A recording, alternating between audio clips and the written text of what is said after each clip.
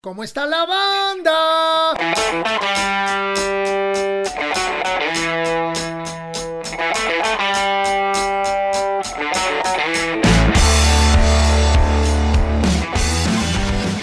¡Au, au! Aquí nos vino a visitar la Kiki, que se acaba de recuperar de una colitis, pobrecita. 17 años y todavía da guerra. ¿Cómo está, Kiki? ¿Cómo estás? ¿Cómo quiere uno a las mascotas, de veras, no? Ya después, cuando llevan tantos años con uno, se vuelven así como parte de la familia. Esta ya se quiere ir como siempre. A ver. Bueno, váyase por ahí. Amigos, ¿cómo están? Bienvenidos a otro podcast más de Cómo está la banda. ¿Cómo va todo? ¿Cómo van sus chambas, sus proyectos? La familia, la vida en general. Espero que todos bien. Nosotros ya también, pues retomando un poco las actividades. Como saben, ya estamos grabando un nuevo disco con Ritmo Peligroso. Y también ya tenemos unas fechas confirmadas con Rock en tu idioma eléctrico, que ya las hemos estado promoviendo por acá. Espero que nos veamos pronto en algún concierto, en algún evento, pero que podamos compartir pronto en vivo y a todo color y no a través de las redes sociales nada más o de mi canal de YouTube. Y también tenemos por ahí los planes de más adelante hacer Cómo está la banda en vivo. Tenemos ahí unos planes de ver cómo podemos realizar estos podcasts en vivo con invitados y toda la onda. Quiero saludar hasta Monterrey y quiero felicitar a Juan Jones por su nuevo disco Hiperobjeto. ¡Qué bárbaro! Son 9 rolas, las 9 están excelentes, pero tiene una capacidad el Juan Jones de crear unas atmósferas tan interesantes, inteligentes en sus canciones. Me estaba comentando que él colabora con un cuate que programa batería, que además toca la batería, y otro cuate que toca el bajo, porque yo pensé que él hacía todo, pero trabaja con este par de amigos que no sé sus nombres, ¿no? Pero también muy talentosos, porque hacen que la música y las canciones de Juan Jones suenen verdaderamente muy interesante. Me atrapó mucho una rola en 6 octavos o en 6 cuartos que se llama Otra Vez, y otra que se llama Hiperobjeto B, donde canta con una actitud tremenda, así ya súper desmecatado, con mucha intención. En fin, me pareció un disco sumamente fresco y muy interesante. Así que hasta la ciudad de Monterrey, un fuerte abrazo y muchas felicidades a Juan Jones, que te vaya muy bien con este nuevo disco que se llama Hiperobjeto, y son 9 canciones llenas de frescura. Así que acérquense a Juan Jones. Los que no lo conocen ya saben que lo hemos estado aquí promoviendo en el podcast, pero en particular este disco también está muy bueno. Toda su música anterior es muy buena, pero este Hiperobjeto que acaba de salir la semana pasada también se los recomiendo. Y quiero saludar también a la banda de rock psicodélico Hierba Negra. Ellos dicen que tocan bluesón hierbero, pero pues a mí me parece que tienen un rock psicodélico con una influencia de blues muy marcada, pero también están de poca madre estos cuates de Hierba Negra. Denles una escuchada, tienen su disco completo en YouTube y también en Spotify. Aquí abajo, como siempre, ya saben, les dejamos las ligas para que puedan entrar y escuchar todo de lo que hablamos en el podcast. Y me quedé muy sorprendido con un cuate que me escribió de Tampico, que ahorita no recuerdo su nombre, pero también me propuso que escuchara a una banda de Tampico, Tamaulipas, de rock jaibo, que se llaman True Acayac. Acayac en náhuatl quiere decir nada, y supuestamente ellos se llaman True Acayac, y en español serían los verdaderos Don Nadie. Amigos, una banda que se formó en 2018 con un sonido pop rock. Me parecieron muy bien armadas sus rolas. Qué bien canta el chavo que interpreta las melodías. Tienen unos arreglos vocales con armonías muy buenos y un mix de folk con pop alternativo. Es una banda 100% de indie rock y además rock jaibo de allá de Tampico, Tamaulipas. Tienen un EP del 2020 que se llama 93, que ese es el que escuché de principio a fin y se lo recomiendo, sobre todo unas rolas como Ghost Story Historia de Fantasmas, 93 y By the River, Cerca del Río. Me parecieron muy buenas rolas. Así que ya saben, en este podcast saludamos y felicitamos a nuestro querido Juan Jones hasta Monterrey, a la banda de blues psicodélico Hierba Negra y a los cuates de rock jaibo, pop folk, True Acayac, que en español quiere decir los verdaderos don nadie. Y no quiero dejar este segmento sin saludar a nuestro querido José Pedraza, que es el fan de la semana. Un saludo, mi querido José, donde quiera que estés. Aquí en nombre de Piro y de todo el equipo de Cómo está la banda, te felicitamos por ser el fan de la semana. Y ahora nos vamos a unas recomendaciones.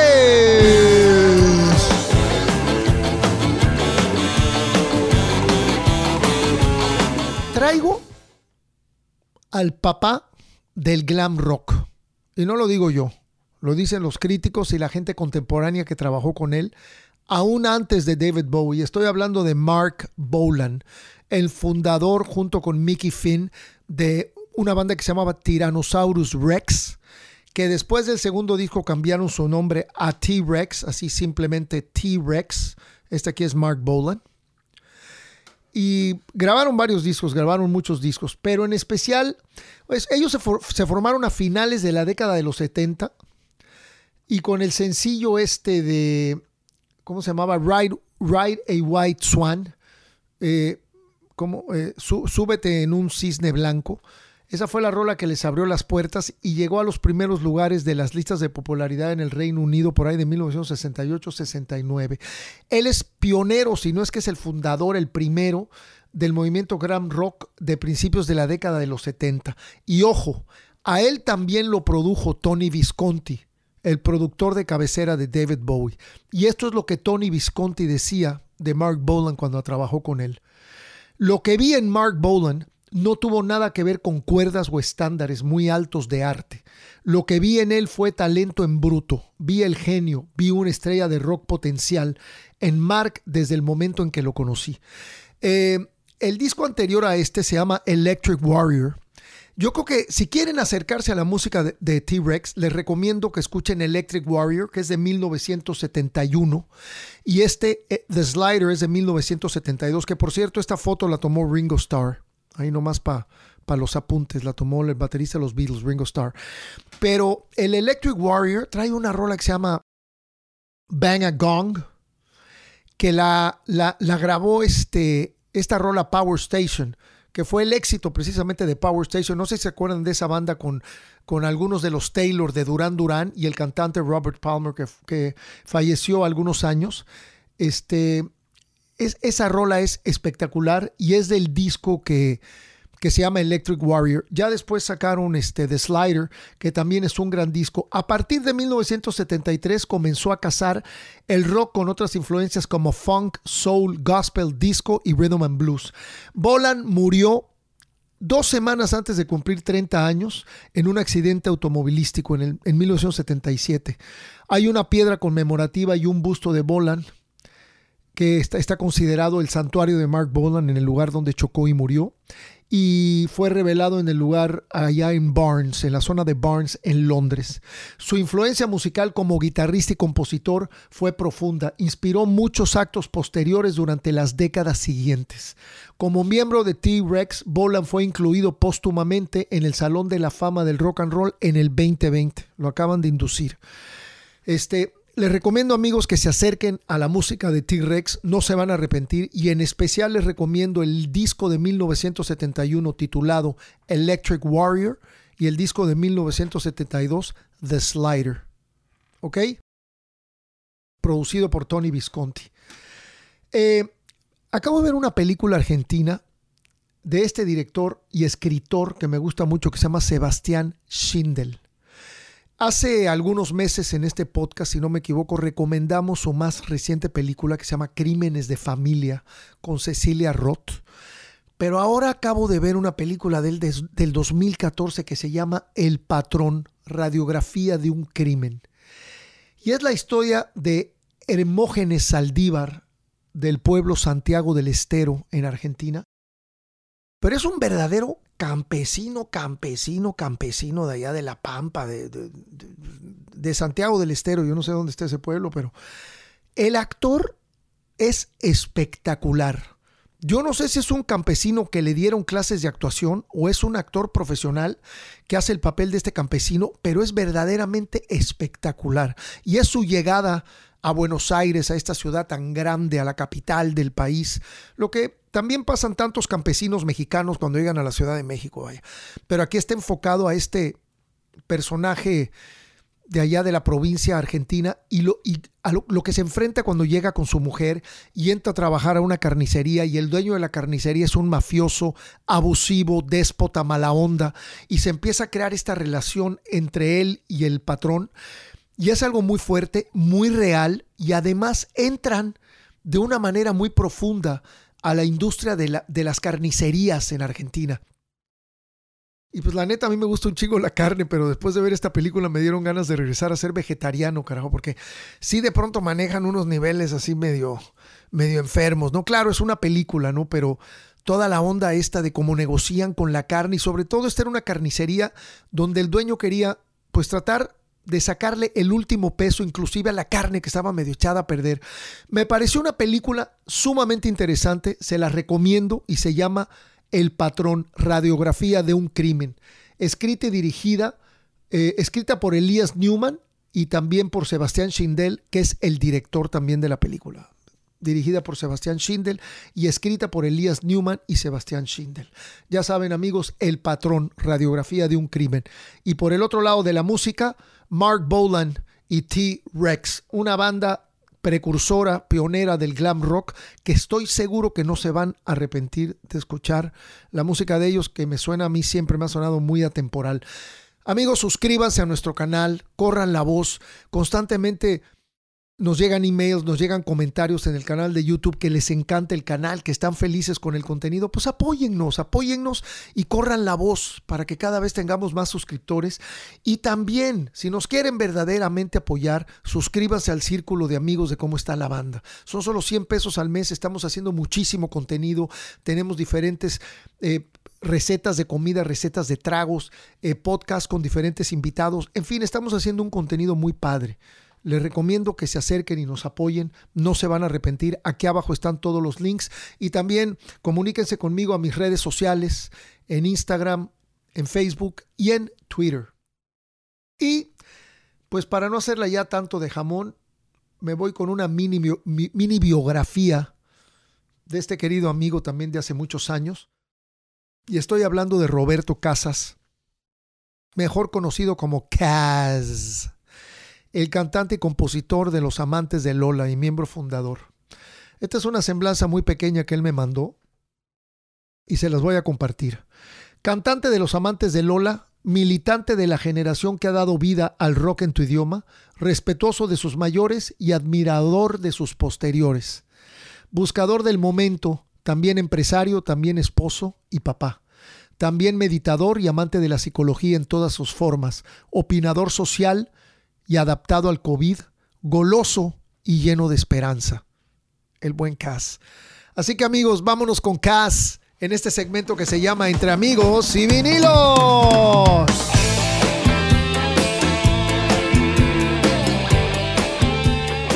Mi querido Kaz, qué buena onda tenerte aquí en Cómo Está la Banda. Al fin, mi carnal.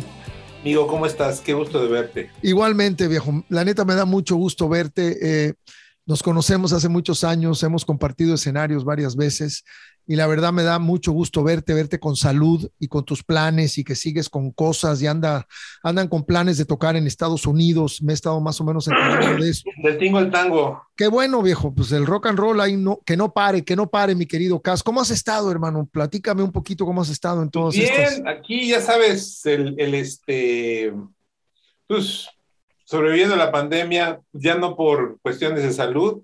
A mí me dio COVID hace como un año, pero pues la verdad es que la libré bastante bien y desde entonces he estado muy, muy tranquilo de ese tema, pero pues como a todo mundo, no sé si a ti te ha pasado, pero a mí este año ya van como 4 o 5 fechas que se caen porque no se puede tocar. Sí, Porque así no se es. puede tocar. este, tenemos, bueno, estamos viendo lo de la gira de Estados Unidos, pero resulta que a mí como me dio este COVID, pues yo ya no me vacuné. O sea, yo me hice pruebas de anticuerpos hace un mes y tenía anticuerpos de hace un año. Ok. Sí, Entonces, todavía a yo creo mí que hay ya, muchas cosas que se están investigando, ¿no? Que no se tienen muy claras.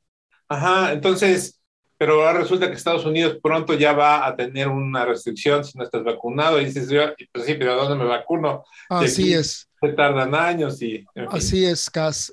Si no me equivoco, comienza el 1 de noviembre, eso que me acabas de Sí, es lo que mencionar. yo escuché Ah, también. Entonces, digo, o que igual es ir a Estados Unidos sin vacunarte ahí, ¿no? Porque parece que ahí te vacunan en cualquier lado, ¿no?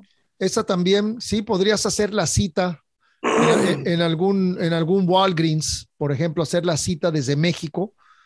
El problema es que tendrías que estar alrededor de 25 días en el Gabacho o regresar por la segunda. Claro. En fin, pero bueno, Eh, ya Bueno, sabes. total, si te puedo ayudar en algo, ahí me dejas saber. Pero en general, ¿cómo has estado a nivel creativo? ¿Te has estado reuniendo con Gazú? ¿Han estado creando cosas? O más bien ha estado cada quien por su lado? No, mira, yo por ejemplo, subo, yo tengo mi tiempo dividido entre un montón de cosas, ¿no? Eh, Tengo que atender, pues, tengo una constructora, que es un negocio familiar, que ojalá, suena rimbombante, pero es más bien un estrés de la chingada, ¿no?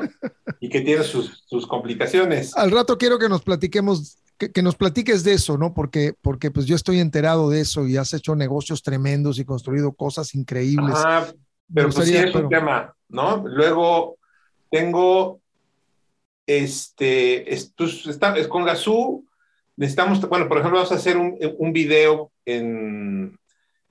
como en 10 días empieza, porque van a ser varias sesiones, porque sí es un video muy producido. qué bien, Entonces, pues estamos metiéndole ese rollo, ¿no? Yo por mi lado, pues queremos sacar un montón de cosas, pero siempre el tiempo y el dinero siempre son un tema que a todos nos puede. y sobre todo el dinero, hijo. No, claro, porque sí, si tuvieran una lana, pues haría lo que fuera, ¿no? Pero pues no, no está tan fácil. Y con todo y que tengo aquí varios fierros, pues sí, o sea, no es tan. Tenemos, por ejemplo, hicimos un, un directo hace como un año en la pandemia y está muy bueno, y queríamos hacerlo, o sea, queremos masterizarlo y bueno, no masterizarlo, sino mezclarlo, pero pues ya si lo quieres hacer bien, le tienes que meter mano y es un tema, porque Gaso y yo no vivimos en la misma ciudad, ¿no? Claro. Aunque no vivimos muy lejos, pues tampoco o sea, hace años yo para ir a casa de Gazú, pues era cruzar insurgentes. O sea, Sí, sí. no, literal cruzar insurgentes, que era el centro de nuestra vida sureña, tú te has de acordar, ¿no? Sí, Este, la zona de la del Valle, por ahí, ¿no? Más o menos. ajá, yo vivía en San Pedro de los Pinos y él vivía en la del Valle. Ok. Entonces agarraba mi moto y lo iba a ver y pues nos poníamos a hacer rolas y lo que fuera, o él iba a mi casa. Pero ya Sí. después, pues, o sea, no, ya no está, parece que no, pero sí, el hecho de que si yo quiero ir a verlo, pues sí me tengo que fumar un día, ¿no? Porque es levantarte, agarrar el coche, irte a Cocoyoc, donde él vive, y estar ahí y yo regresar, pues que también destruye, pero bueno, ya, No, o quedarte a dormir, hijo, en último caso, pasarte un fin de semana ya con la familia y aprovechan y chambean. claro. Juntar el Pero placer, sí, el placer con el trabajo. Tampoco es mala idea. totalmente. Bueno, siempre, hacer esto es juntar el placer con el trabajo, Así es. evidentemente. Sí, o sea, sí, no, no, yo creo que tiene que haber el yin yang viene siendo, yo creo que disciplina y diversión, ¿no? La doble D, Claro. disciplina y No, por diversión. supuesto. Pero bueno, o como en este caso, pues es demasiada. Si es disciplina y diversión. El otro día alguien me preguntaba y yo le decía, unas personas que igual quieren producirnos un disco interesante, lo platico, pero es un disco interesante y que sí le quieren meter muy buen dinero.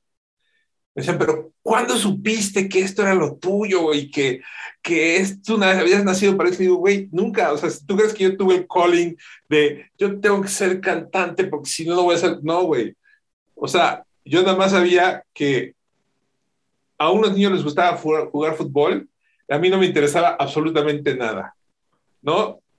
En cambio, tocar, pues me cautivaba, ¿no? O sea, Tocabas la lira, ¿cierto? Ajá, yo empecé, te voy a contar, yo precisamente, ya sabes, yo era un niño, yo soy el más chico de mis hermanos, ¿no? ¿Cuántos hermanos? 6, bueno, Órale. fuimos 3 hermanas y 3 hermanos, ¿no? De una familia de 6 hermanos, y yo soy el más chico. Entonces, la verdad es que mi papá me trataba muy bien. Siempre era muy bueno conmigo. Eso, claro. Entonces, El Junior. sí, totalmente. Y Eh, mi papá, decía, papá, le pedía cosas, sus hijos, le pides algún día, por supuesto, le pedí una bicicleta, me la compró, luego le pedí una moto, me la compró, pero curiosamente, eh, oye, papá, cómprame una guitarra, y no me hizo caso, como que dijo, güey, ¿para qué? O sea, ¿para que la dejes tirada ahí? Pues no. En unas vacaciones, ves que, no sé si las vacaciones siguen siendo tan largas para los niños, pero antes eran eternas, muy divertidas, pero muy largas, ¿no? sí, ¿Te acuerdas eran que, 2 meses y pico de ajá, prácticamente de todo el estar ahí, verano, ¿no? para debrayar a chingón? La verdad sí era muy padre porque debrayabas poca madre. Sí. Y yo fui, pues dije, güey, no me quiero quedar aquí, tenía 13 años, pues no me quiero quedar en mi casa haciéndome pendejo. Entonces fui y le dije, voy, papá, ¿por qué no me das trabajo? Y me contrató de Office Boy, ¿no? Entonces yo iba y repartía cosas, era un mensajero, ¿no?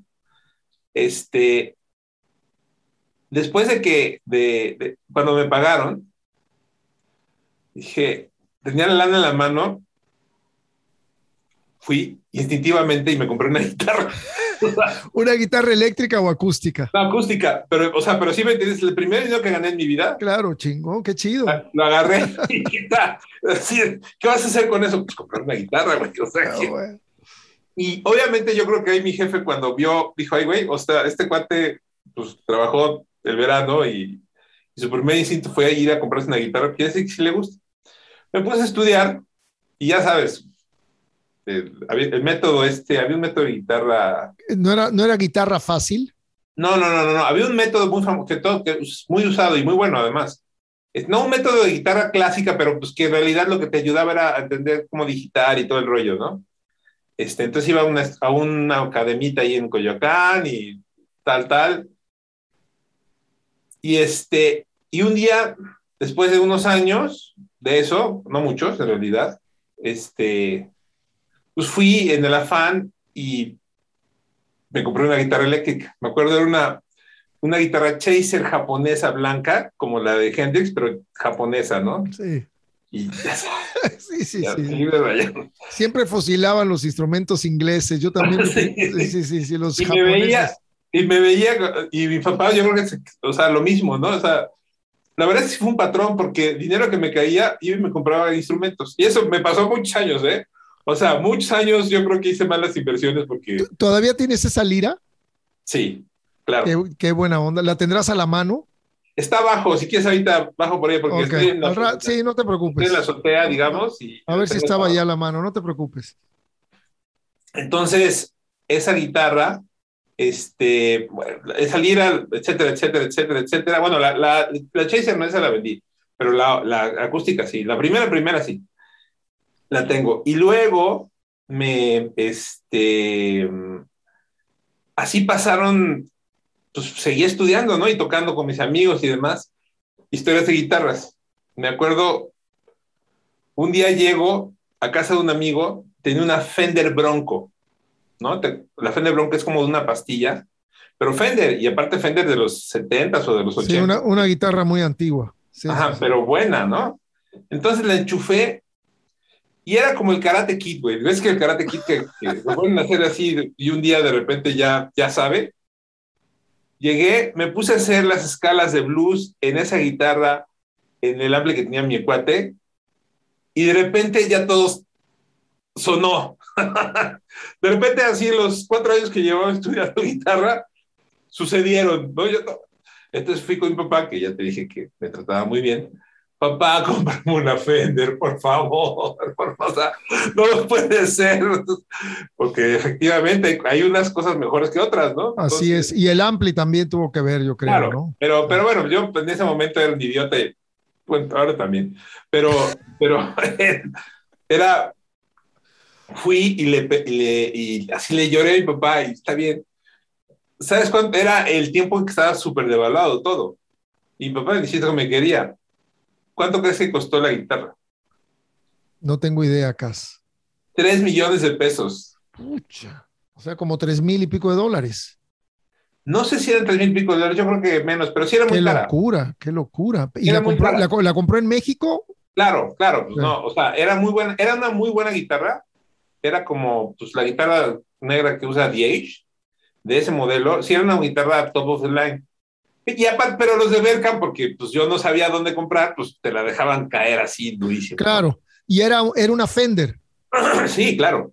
American. ¿Un Stratocaster o qué era? Negra, sí, sí, sí. Uf. Sí, Un es guitarrón que luego una me la gran robaron. guitarra. Algún ojete, ese, en fin, que no les...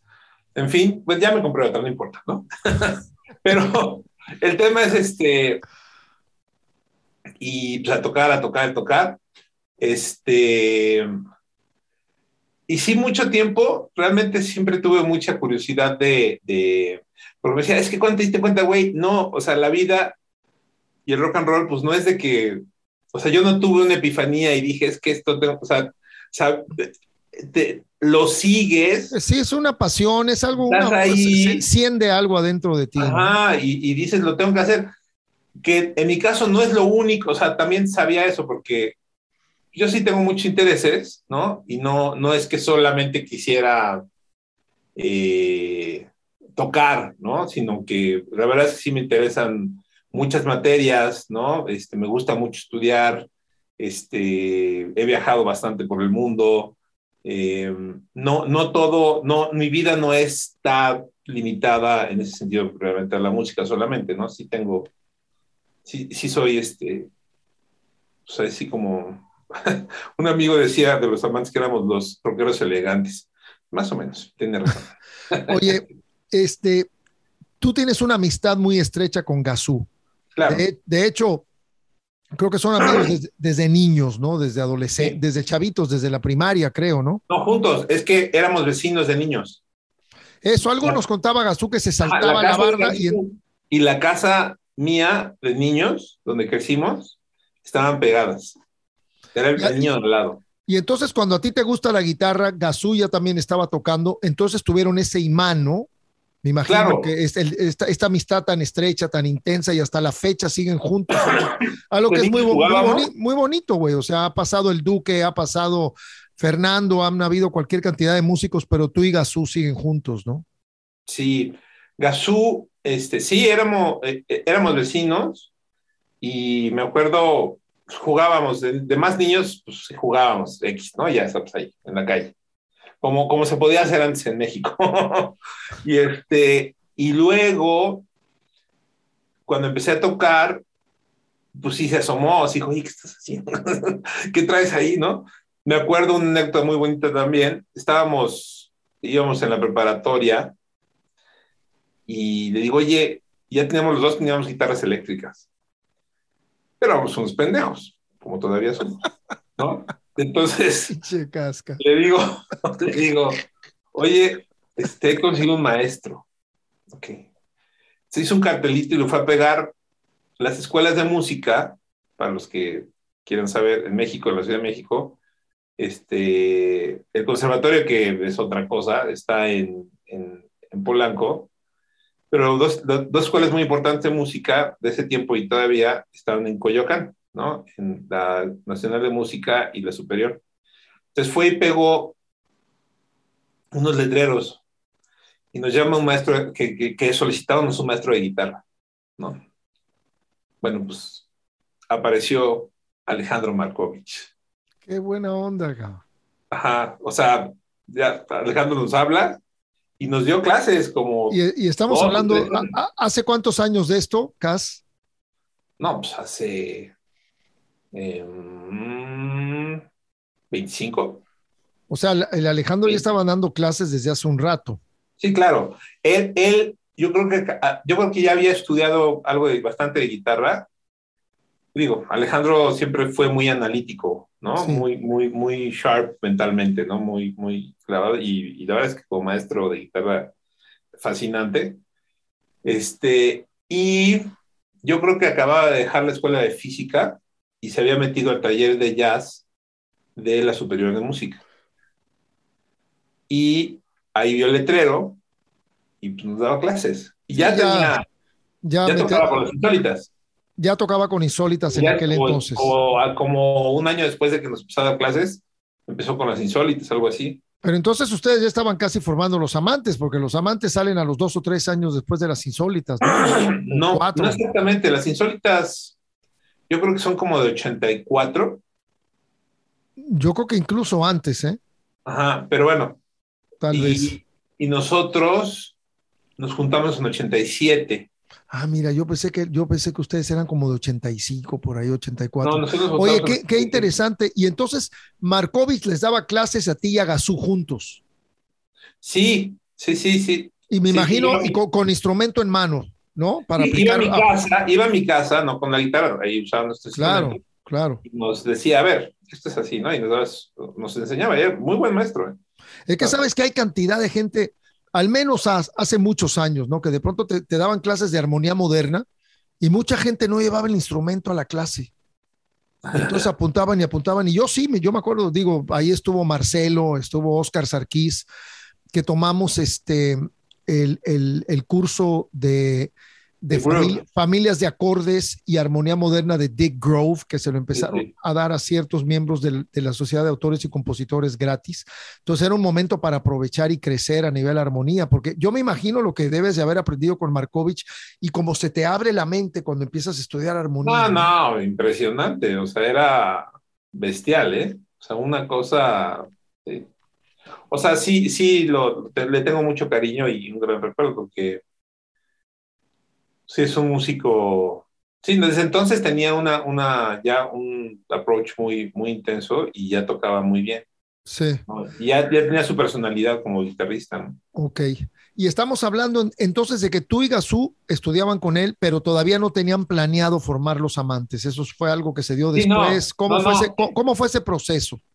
Mira, yo en las cosas bonitas que mi papá me consentía bastante, yo me fui a Inglaterra en el 86 y regresé en el 87. No, pues te aventaste un rato. ¿De dónde? ¿Londres o todo? Ajá, en Londres y en Bournemouth, ¿no? En Bournemouth, en la costa sur, ¿no? Pero ya sabes, estudiante así de, ¿no? ¿Por qué no? Hay que ser, hay que dejarse consentir. Entonces, yo fui y regresé, y cuando regresé, es muy cagado, tengo varias historias ahí muy divertidas. Échalas, échalas. Ahorita es cuando, mi querido Cas. Yo me fui a Inglaterra,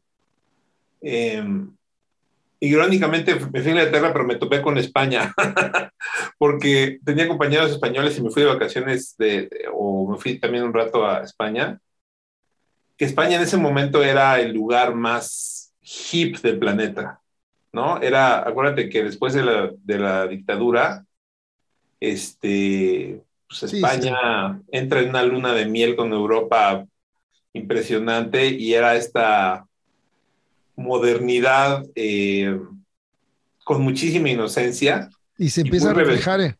en la Ajá, música, en los conciertos, que llegaban todos los artistas del mundo a tocar España, la el cine cultura. español incluso. Claro, claro, todo ese rollo que estaba en las calles, o sea, estaba en pues sí, o sea, transpiraba eso España. Impresionante. Y yo me acuerdo que llegué a España y dije, wow, qué lugar, ¿no? O sea, porque era un lugar donde, o sea, yo no me imaginaba que un país del primer mundo pudiera ser tan heterogéneo y tan, o sea, estar tan integrado y tener esa vida social tan Diversa. diversa y cercana. Porque acuérdate que nosotros O sea, en México ya siempre ha sido así. O sea, de hecho, a la fecha eh, sigue teniendo un poco ese perfil. O sea, México, la clase media mexicana que le gustaba el rock, pues era un puñito de gente, ¿no? Lo que había o sea, eso pasaba en las colonias nice de las ciudades grandes y se acabó. O sea, y se acabó, me refiero a que cuando tú, en los 80, pues, se tocaba en la Ciudad de México, en Guadalajara, y párale de contar, ¿no? Y, y en ese sentido había un tema social como muy pues, clasista, ¿no? ¿Sí te acuerdas, no? De los 70s, Bueno, 80s, ¿cómo sí, era? el camino que yo recorrí fue muy, muy sui generis, ¿no? Porque el punk nos abrió muchas puertas porque se puso de moda a nivel mundial, pero es otra historia. Sí me acuerdo lo que me comentas. Eh, la gente que tenía discos importados, por lo general, era gente clase media o clase media alta, y de ahí para arriba, ¿no? Claro, y era este tema donde, pero culturalmente yo me acuerdo, o sea, una de las cosas que más gusto me dio del movimiento del rock en español en México es que sí abrió una convivencia de diferentes sectores de los jóvenes y sí los hizo más homogéneos, No, los no, integró mejor, totalmente, ¿no? totalmente de acuerdo. Y creo que se volvió, ya después de todos esos años desde donde tú estás platicando, hoy en día creo que es parte de nuestra cultura musical. El rock mexicano es una realidad No, por supuesto, y forma pero parte de la cultura del mexicano, ¿no? claro, lo bonito de eso es que la gente que estaba en ese tenor, digamos, de personalidad, de búsqueda de conciencia y demás, pues se sumó y ayudó, yo creo que sí ayudó a que hubiera una identidad de esa generación en ese tema. ¿Me explico? O Sí, sea, porque si lo piensas ahora, pues o sea, evidentemente en México pues está todo el rollo de la música grupera, que, que es absolutamente genuino. O sea, me refiero a que es música como música grupera o música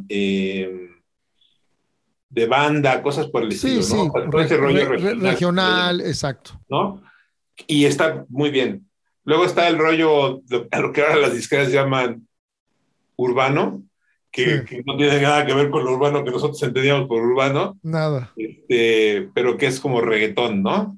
Y está bien, o sea, pues también es Y rap y toda esa onda, que para otro nosotros rollo. el urbano incluso sería el Tri, Claro, Trolebús, claro, todo claro, es, claro. ¿no? Aragán, Todo eso, en ese tiempo eso era urbano, ahora ya claro. Sí, es rock. es que van cambiando los términos, obviamente, Ajá, o claro. se van usando para cosas distintas. Y luego, este, vino, este, en ese tiempo solamente se daba, o sea, bueno, está ese tipo de música y en ese tiempo no estaba tan integrado, ¿no? Entonces ayudó a que hubiera precisamente ese pedazo del pastel, que es para gente que le gusta el rock y que tiene pues, ciertas características culturales, ¿no?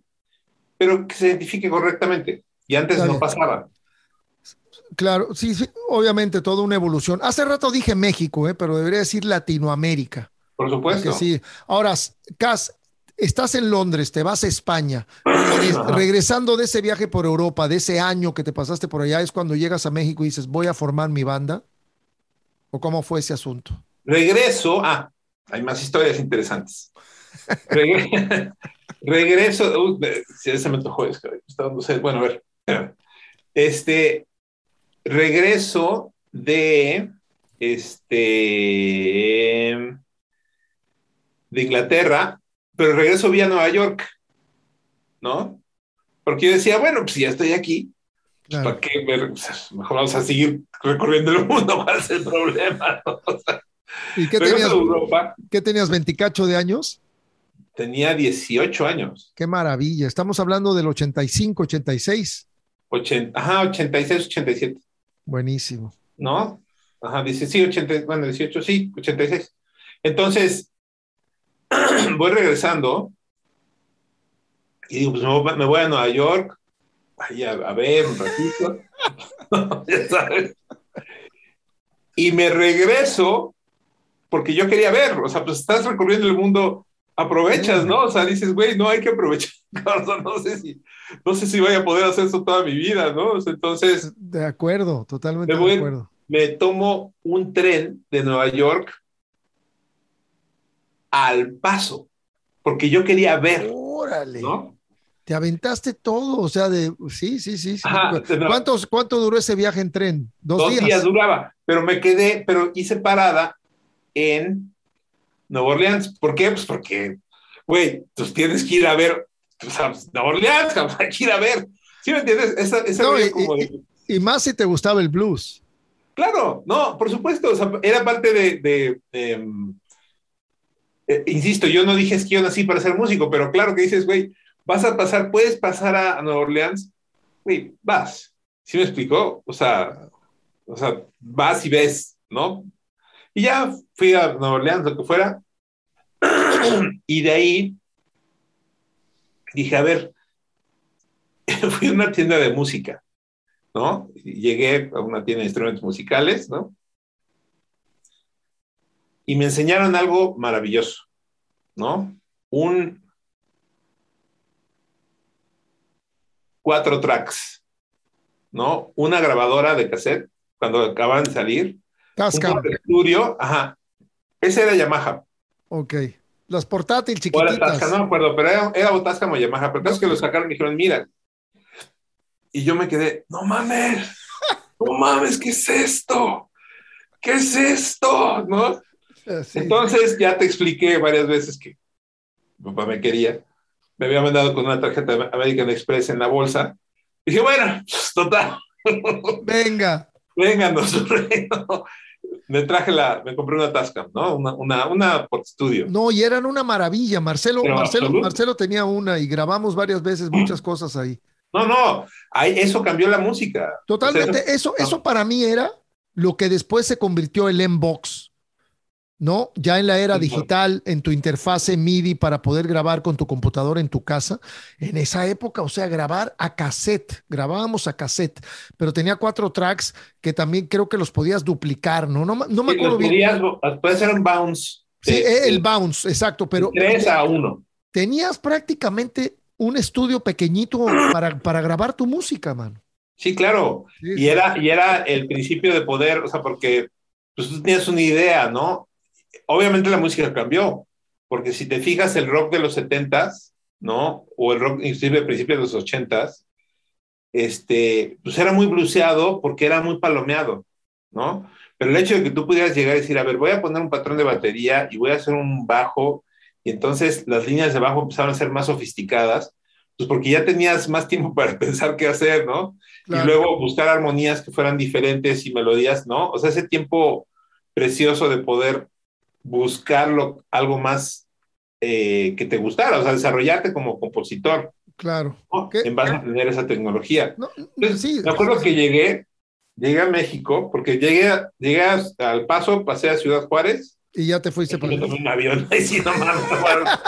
Ay, sí, Gracias. ya no querías agarrar carretera, güey. Sí, no, ya no chingue, ya. No te fueran a agarrar ahí en el norte y te bajan todo lo que habías comprado, güey. Exacto. Sí, ya soy muy viajero, pero ya gracias, aquí ya conozco. Entonces me tomé un avión y llegué a la Ciudad de México, y me acuerdo con mis amigos, que tocábamos, ¿no? O sea, con Gazú, no solamente con Gazú, sino mis amigos de mi anterior banda, de la secundaria y demás, ya sabes, llegué y les dije, miren esto, ¿no? Yo no sé si ellos entendieron, pero para mí era como si los hubiera traído el santo grial, así de, güey, ve esto, ¿no? Ve lo que compré, ¿no? Y sí, tenía fotos y música que había comprado en Europa y muchas experiencias muy divertidas y muy bonitas y lo que fuera, pero en ese momento era como, mira esto, cabrón, ¿no? Esto es una maravilla. Y sí, sí, sí, Y ahí se sí. forman los amantes. Ahí se forman los amantes, ahí, sí, sí, ahí empezamos a tocar, a hacer canciones y por ahí ya se forman los amantes, efectivamente. Y los compositores principales eran tú y Gazú, ¿cierto? No, ¿No? no, Fernando también compone, y yo creo que componía y compone todavía. Nosotros promovíamos mucho que todos compusiéramos. Ok, O sea, como, sí, como una especie de taller. ajá, sí, sí, promovíamos mucho que si alguien tenía una Padrísimo. idea, le metíamos la mano. Oye, y Fernando, ¿qué está haciendo ahorita? Tengo siglos de no verlo. Yo tampoco, no sé, Fernández un día en Facebook me saludó y lo saludé de vuelta, pero ya no me contestó. O sea que es así, Fernando es raro, Fernando se quedó en Rarolandia. Y ahí de pronto ya cuando regresas de este viaje por Europa, que te compras la Ford Track de Tascam y todo este rollo, ya llegas, se formalizan los amantes y es cuando decides, pues me voy a dedicar a la música junto con otras cosas que te gustan, ¿no? Pero la Fíjate, música forma parte importante de tu vida. no, bueno, ya formada desde antes, obviamente. O sea, en realidad, insisto, me acuerdo, era mi cumpleaños 16 o 17 años, o no sé, un cumpleaños, ¿no? Yo ya adolescentito, llega mi mamá y me dice, hijo, es tu cumpleaños, ¿qué quieres de cuelga? Así le decía mi mamá. Vamos a música moderna a comprarme un Alfa 8, una consola. ¿Te acuerdas de los Alfa 8? No, pues le dije, vamos a comprar una de esas. Sí, A vamos. mesones. Sí, el que está en Cuauhtémoc, porque está Okay. todavía, yo creo, en Cuauhtémoc. ¿No? O sea, Música moderna. Ahí yo música rentaba moderna, equipo, la donde grande rentaban esa. instrumentos. Claro, hombre, donde rentábamos instrumentos, cierto. Ajá. Durante años rentamos ahí con el Dangerous Rhythm. Tienes toda la razón, sí es Sí, cierto. yo me acuerdo con mis amigos de antes, era, o sea, un fin de semana de diversión. Es lo que le digo, por lo que es donde tú, pues sí, no, aunque no hayas dicho es que yo tengo que hacer eso, te encanta. Yo me acuerdo que era juntar una lana y decir, vamos a rentar instrumentos. Sí, unas columnas Shure con Sí, una sí. consolita y un micro y ¡guau! Ajá, y vamos a estar todo el fin de semana encerrados tocando. Y eso hacíamos, tocábamos del culo, pero era una Pero no, pues llenadera. era como un sueño hecho realidad. Sí, sí, sí, Qué cierto. chido, cabrón. Qué chido. Qué bien. Entonces, ir y comprar uno de esos. Bueno, no, pues si era una de cuando regresé, no, ya era parte, ¿eh? En realidad lo que pasó, fíjate, yo regreso y entro a estudiar economía. O sea, yo empecé a estudiar economía, que ¿Y hasta la la fecha terminaste? no, me absorbió. Ahí ¿Sabes? sí. ¿Sabes que tienes eso en común con Marcelo? Marcelo estudió economía y Ah, también la sí. dejó, la dejó. Así Sí, es. no, pues te absorbe. No, la No, neta ahí pues sí el rock and roll es el me rock hubiera and roll. encantado, pero sí es muy complicado. Es muy complicado, la verdad, ¿eh? Porque realmente el viaje, para mí, la música es como definitivamente el puente, si no es que estar en otra dimensión, ¿no? O sea, hacer canciones y Sí, no, y sí te absorbe por completo, o sea, no había manera de que tuviera la mente en dos lugares, imposible. sí, al final del camino, los cuatro de Dangerous Rhythm dejamos la carrera, menos Paco, que la dejó temporal, le dieron como chance de regresar en 2 años, una cosa así. Pero el Rip, el Marcelo y yo sí dejamos todos la carrera. Yo me acuerdo que yo decía que me iba a la escuela a estudiar hotelería y me iba a ensayar. A huevo. Sí, pues sí, Tremendo. sí, Oye, no, Cas, obviamente pues ya empieza la carrera de los amantes. Ustedes son una banda, yo creo que son una banda muy exitosa del movimiento de rock en tu idioma, que aunque pues, eso fue creado por una disquera, pues es una realidad, ¿no? Es una realidad, es un sello que existe dentro del rock mexicano. Y yo te quería preguntar, porque hace poco estuvo aquí con nosotros José Cruz y yo, pues me llamaba muy bien con Real de 14, llegamos a alternar varias veces, pero yo me encontré a José Cruz en un intensivo con Gurumay, porque mi esposa Claudia, poco a poco, pues me fui acercando a eso, ella tenía esas disciplinas desde antes de empezar a andar conmigo y habíamos llegado de Londres de grabar mi disco de solista y yo andaba como con esta inquietud de tratar de buscar algún camino espiritual, algo que trajera paz a mi vida y todo eso. Y como un año después te encontré en el ashram de Zamora con tu casco como de la Cruz Roja y una motocicleta y yo dije, ¿qué onda? Y estabas muy metido en el ashram y creo que llevas años en este camino espiritual. A mí me gustaría que me platicaras un poco de esto. Esto es algo muy profundo. Yo sé que nos podemos quedar a lo mejor hasta mañana platicando de esto, pero me gustaría que me dijeras de dónde te empieza esta inquietud. Yo ya soy un desastre. Yo ya pasé por cualquier cantidad de caminos y me doy cuenta que me voy a ir a la tumba como soy, pero sí aprendí mucho de todas esas disciplinas y creo que al final del camino tengo un cierto equilibrio, ¿no? Pero quisiera que tú me dijeras tu perspectiva y tu ángulo de todo esto. Mira, yo, volvemos a lo mismo, ¿qué es lo que te llama la atención eh, de la música y de la vida, ¿no? Yo escogí la música, y ahorita voy a pasar a lo de la espiritualidad. Yo me acuerdo cuando era niño y yo veía una banda tocando, ojo, una banda de fiesta, no te voy a decir que, o sea, los Rolling Stones, nada, o sea, una banda tocando en vivo, o sea, alguien tocando música en vivo, y decía, ¿qué es esto? O sea, ¿qué es esto que no lo puedes ver, que no lo puedes tocar, que no lo puedes probar, que no lo puedes, nada, o sea, que solamente lo escuchas y te hace sentir esto es magia, güey, esto es... Entonces, yo crecí, ojo, mi hermana la más grande es doctora en biotecnología, mi hermana la que sigue luego es maestra, pues no, ella estudió trabajo social, al final estudió sociología y luego trabajo social y está en ese rollo de las ciencias sociales, hermano ingeniero, en fin, ¿no? O sea, había bastante ciencia, digamos, en mi casa, ¿no? Eh, y en ese sentido, yo entendía conceptualmente o sentía que entendía todas esas cosas. Para mí no había un misterio en hacer ciencia, ¿no? Porque decías, no, pues vas y haces experimentos, los replicas, los mides, los entiendes, y ya, ¿no? O mi papá, que era ingeniero civil, pues la construcción, pues, acá, le pones, le quitas, le sacas, ya, güey, ya está, ¿no?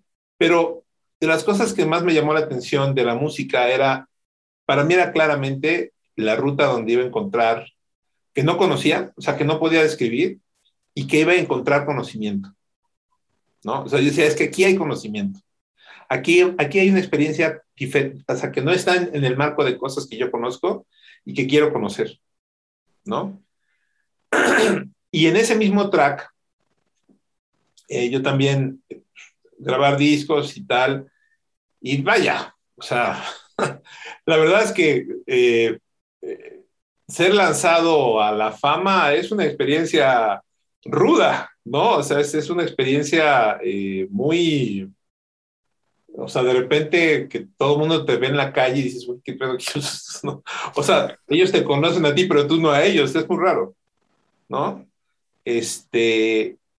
Y ¿te acuerdas de David? David Ramírez. Claro, por supuesto. No, bueno, Que David, fue como manager de sí, ustedes, sí, ¿no? sí, manager, sí. Entonces David me contaba, decía, es que voy a terapia y hago no sé qué cosas, y me contaba, y yo, pues, chido. Y a mí siempre que me decían meditar, yo lo veía como esas cosas que yo pensaba que todo mundo hacía, ¿no? Yo decía, pues, meditar, pues como que suena que hay que hacerlo, ¿no? O sea, como, entonces, cuando en algún momento dado dije, a ver, pues vamos a probar este tema de la terapia y de la meditación y la espiritualidad, porque volvemos a lo mismo, este tema de encontrar una visión diferente, ¿no? No diferente, sino una visión mucho más amplia, pero mucho más amplia. Yo me acuerdo ahí en esa vez en el ashram, porque había venido Gurmay, y yo me acuerdo estar sentado, no sé si te acuerdas de los plumerazos o no. Sí, No sé si sí, te pasó el famoso Shakti Pat. con la hoja Sí, ¿cómo se llama? De pavo real, ¿no? que te daba el Shakti Pat, ¿no? Que a mí sí se me despertó Kundalini, o sea, yo sí estaba en éxtasis, así de, ¡fuas! O sea, ¡oh! ¿no? Y dices, güey, de aquí soy. Claro, llegar ahí no es tan sencillo, pero, o sea, vaya, o sea, recuperar esa experiencia no es tan sencillo. Pero el hecho de que te pase, sí es un parteaguas, porque de repente estás, o sea, vas, haces la fila, te dan un plumerazo y se prende Kundalini, que es una fuerza serpentina que está ahí en la columna vertebral y que te va a desarrollar espiritual, mental, físicamente, etcétera, etcétera. Pero te da un estado de éxtasis, ¿no? Entonces, porque siempre fue muy abierto, ¿sí me entiendes? O sea, si había tenido la permisividad para pues, tener un grupo de rock y salirme de mi casa y no pasa nada, pues ¿por qué no ir a hacer terapia y por qué no ir a hacer meditaciones? Y pues, güey, o sea, ¿de qué se trata la vida, no? Claro, una búsqueda al final del Ajá, camino. Sí. güey, pues hay que aprovechar todo lo que se pueda, ¿no? Entonces, y sí, o sea, por supuesto, vaya, lo que entiendes después es que no es la primera vez que te pasa, ¿no? Finalmente, yo sí creo que la reencarnación tiene mucho sentido. Seguramente no es nuestra primera vida. No sé, tal vez sea nuestra primera vida como rock and rolleros, pero pues puede que tampoco la última, ¿no? Y, y me clavé, sí me clavé muy, bueno, durísimo, sí, por supuesto, he seguido meditando igual diferentes técnicas. Desde entonces, hoy me levanté a las 5 de la mañana a meditar, Y con ¿no? diferentes mantras No, o con sí, el o sea, mismo mantra. no, con diferentes mantras, sobre todo con diferentes linajes y tradiciones, ¿no? Yo finalmente sí seguí una línea, Siddha Yoga es hinduista, digamos, eh, como muy del hinduismo, del shaivismo. De eso, muchos años he meditado cosas de eso, pero también he meditado mucho de maestros tibetanos y también he meditado mucho de Kabbalah. Ok, o sea que has seguido en la búsqueda de eso, porque sí, yo me acuerdo de pronto en los camerinos del Sinfónico, que pues yo estaba tomando vino, me estaba tomando un whisky, tú te estabas tomando un té, cabrón. Y traías Sí, un no. té que no sé qué, y acá, y de verdad que eso es admirable, ¿no? Porque tienes como una disciplina tanto espiritual como de lo que consumes a nivel comida y a nivel bebida y Ah, no, todo sí, eso, pero eso es ¿no? porque a mí me dio, yo acabé con mi carrera alcohólica a los 20 años porque me dio hepatitis. Hepatitis A, la No, normal. bueno, no sé si pero sí fue sí me dio feo. O sea, sí, sí fue, me quedó muy Te pusiste claro. amarillo, te pusiste Sí, amarillo. Sí, esa era la. o sea, me dio hepatitis que más bien dije, no, güey, ya. O sea, en ese momento dije, se No, acabó. pero además chupar con hepatitis sí es así como que pegarte un tiro, ¿no? No. O sea, no, desde entonces ya, eso fue un parteaguas, porque ahí sí fue decir, güey, ya ni chupe y más bien de la comida ya, ahorita, por ejemplo, estoy haciendo un detox, Ok. ¿no? Llevo, ¿Estás medio ayunando? no, hago una dieta donde ahorita no hay ni grasas ni proteínas. O sea, ¿estás comiendo vegetales y frutas? Sí, No estás comiendo solamente, ninguna proteína animal ni nada. no como ni, Sí. ajá, ahorita no estoy comiendo ni siquiera, ni vegetal. O Yo sea, no una estoy vez sí, comiendo sí, frijoles ni nada. O sea, es especializado, es un detox. O sea, no es ok. para comer aquí todo el tiempo, sino Y es un... desintoxicas el hígado y todo el sistema digestivo y todo. Sí, sí. Me imagino que conoces el ayuno, porque es prácticamente un ayuno, el de la limonada. Supongo, pues de Si hecho, lo conoces, güey, es ese- agua destilada con ajá, limón y miel de maple tipo B, no puede ser ni A ni C, tiene que ser la tipo B, y un poquito de pimienta de cayena. Yo esa la he hecho, la traté de hacer 10 días y la verdad no pude. Nada más la hice una vez en mi vida y la hice 7 días. No, al tercer día estás volando, hijo. O sea, ya no pude hacer ejercicio y me dejé llevar. Y bajé de peso, dormía como niño y prácticamente me desintoxiqué cabroncísimo. Ahora, yo supe de gente de la India que la llegó a hacer 40 días y uno de ellos cuando hizo popó, cagó una bola de plomo dentro de la popó que hizo de toda lo intoxicado que tenía el tacto rectal, el intestino grueso, ¿no? Sí, sí, sí, sí, sí. O sea, son unas cosas impresionantes que he leído de los ayunos y de este tipo de desintoxicaciones según la dieta, ¿no? Sí, no, sí, sí, sí, es un tema. Yo digo, ahorita estoy haciendo eso, pero no, pero eso es básicamente porque, te digo, me dio hepatitis y dije, no, ya, No, ya, pues ahí ya imagina, es que imagínate los veo. estar sentado en el excusado y oír ploc y una canica, ¿no? Así literalmente. Puta. No, yo leí mucho de esta limonada, de esta dieta. Está todo, todavía hasta la fecha, hay mucha información de ella en Google, en el Internet, pero es muy famosa y muchos artistas de Hollywood la usan para bajar de peso antes de hacer una película. Pero nada que ver, ¿eh? O sea, es una cosa, ¿cuál bajar de peso? Es para desintoxicarte y, en- No, sí, esto igual, esto es para y entra desintoxicar el hígado, sobre todo. no, y además te sensibiliza muchísimo al mundo espiritual, ¿no? Empiezas de verdad a estar más sensible a la cuestión de la meditación, al contacto con la naturaleza, al sentimiento de una paz permanente, todo ese rollo, ¿no? Así es.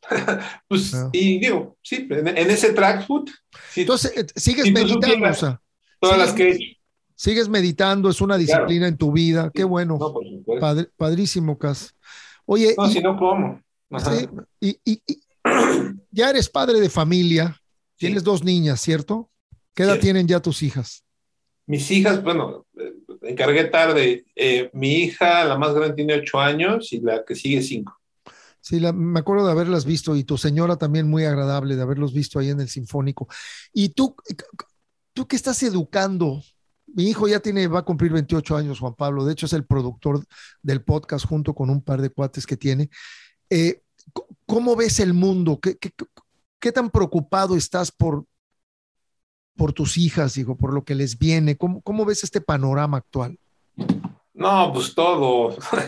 No, pues la verdad, este, pues mira, no, no, pues todo. O sea, evidentemente, desgraciadamente, pues se ha precipitado una condición muy complicada para el planeta. Eso es así. O sea, no podemos cerrar los ojos, ¿no? Este, una condición, obviamente la pandemia vino a remarcar más ese tema, pero pues lo que estamos viendo, ¿no? Ahorita la violencia en México, pues, todo el mundo sabe que es terrible. Este, la forma en la que la, la vida social en México pues, se ha vuelto muy ríspida, ¿no? Hay mucha polarización, ya sabes, ¿no? Por lo que se ve, por lo que se escucha. Ahora mismo que estén cruzando haitianos, ¿no? Que quieren llegar a Estados Unidos, ¿no? Y que, pues eso es o sea, eso ahí está, ¿no? Es terrible, o sea, no es algo que podamos, Sí, y está luego dura. inundaciones, bueno, los temblores son de siempre, pero cómo ha estado lloviendo, cómo hay sequía en otros lugares, sí, evidentemente, pues ya estamos pagando el pato de habernos de que la humanidad se haya subido en el petróleo y en la superexplotación, ¿no? O sea, pues es un tema ahí que sí, pues sí, o sea, no, ya sabíamos que podía pasar y ya está pasando. Y en el caso de mis hijas, no te queda más que cultivar precisamente el aquí y ahora, ¿no? Que si eres muy meditador, pues es lo único que hay, ¿no? Pero al menos es lo que dicen los maestros. No hay no aprendes, digo, supongo que tú también siendo papá lo aprendiste, pues aprendes a vivir el presente, ¿no? Aprendes a saber que por lo pronto tienes este momento para disfrutar y para hacerlas disfrutar, para educar, para disfrutar de... Ayer mi hija mayor me decía, es que el otro día fui a una fuente y pedí ser millonaria, pero no sé si me equivoqué. ¿No? Entonces le dije, mira, pues estaba preocupada, entonces le digo, mira, lo que seguro puedes, no sé si ser millonario sea posible o sea sabio, pero seguro pedir riqueza, eso es indudable, ¿no? Porque la riqueza no es tener dinero solamente, La riqueza es tener familia, tener amigos, tener aspiraciones, tener proyectos, hacer arte, hacer pues, la música, pero también hacer negocios o tener proyectos, ¿no? O sea, la riqueza es algo muy, muy amplio y que yo creo que todos debemos de desear y procurar, porque en ese sentido eh, es lo que nos va a dar eh, fulfillment, ¿no? O sea, nos va a llenar por completo. Y entonces estoy mucho en ese rollo como de, bueno, pues, por un lado no hay mucho que hacer, soy tu papá, soy como soy, y pues ahí vamos a pedalear la vida como es, ¿no? Pero sí procuramos, o sea, pues disfruto, ¿no? Disfruto a mis hijas y pensando que en el futuro, pues ellas harán con lo que tienen, pues lo que han estado viviendo, ¿no? En ese sentido, sí, por supuesto, mis hijas dicen, así como que se sorprenden, porque dicen, es que mi papá no nos regaña nunca, ¿no? Ni nos dicen nada, pues sí, o sea, yo soy de, Sí, bro, que la mamá sí la regaña sí, a tu por pareja. supuesto, sí, por Oye, Cas, supuesto. ¿y pasas mucho tiempo en tu casa con ellas? ¿Eres muy Sí, familiar sí, o? sí, sí, claro, o Sí. sea, no, yo estoy ahorita en mi casa, entonces este es el cuarto donde ensayamos. Así que, bueno, aquí, no, aquí ensayamos y como quité la batería, pues no la estábamos usando, entonces, y puse la pantalla verde para jugar otras cosas. Entonces, este es el salón de juegos de usos múltiples, digamos. Las paras ahí en el green screen y felices, ¿no? Ajá. Sí, claro, les pongo, te decía que por ejemplo, les pongo una proyección de un lugar y hacemos historias con los lugares, ¿no? O sea, es como un performance así de teatro, Claro, claro, claro. ajá, que aquí tengo unos monos, ¿no? Así de unos Muppets. Ok.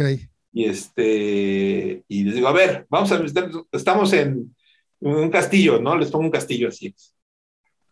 Vamos a inventarnos algo, ¿no? Entonces ya inventamos cosas. Estamos en una cueva, ¿qué hacemos? No, pues esto.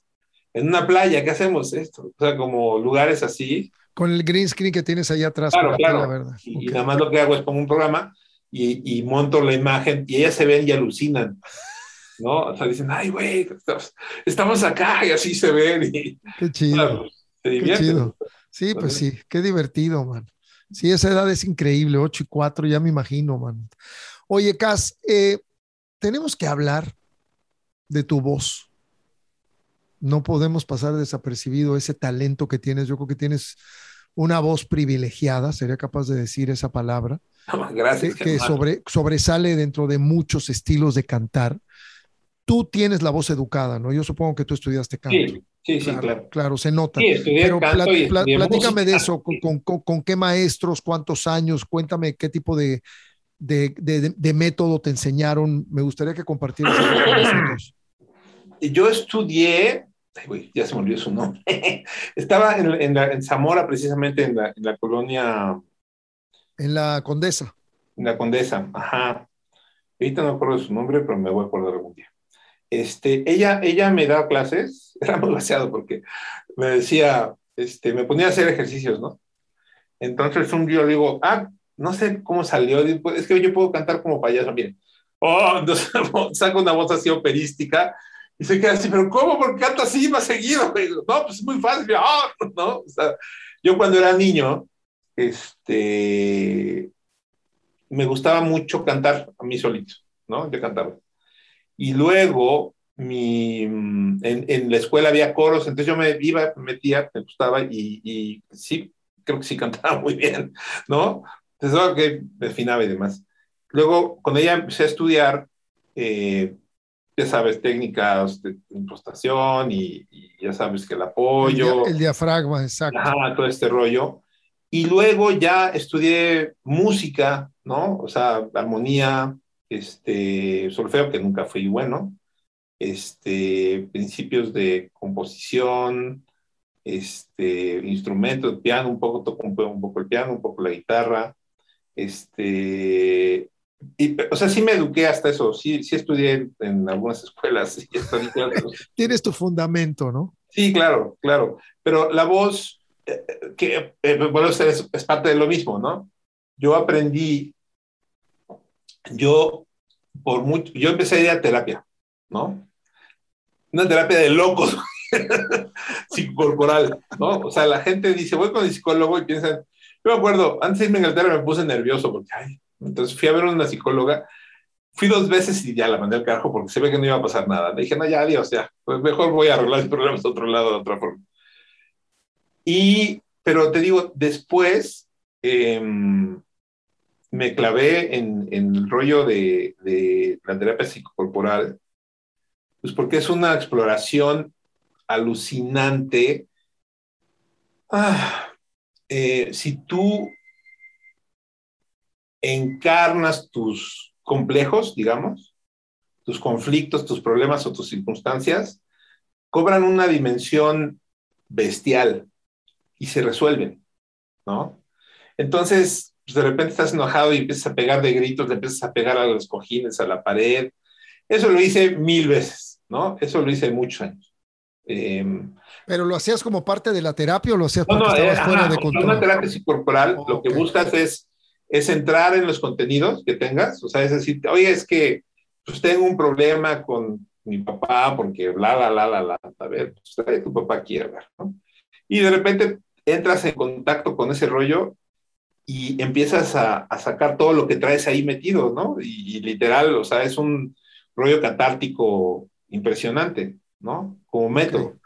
O sea, en un cuarto de terapia con un terapeuta, obviamente, en ciertas condiciones, no, o sea, tampoco es tan loco, o sea, sí es loco, pero no es tan loco, ¿no? O sea, no es, o sea, es un liberador de la conciencia y los contenidos emocionales atorados que tengas.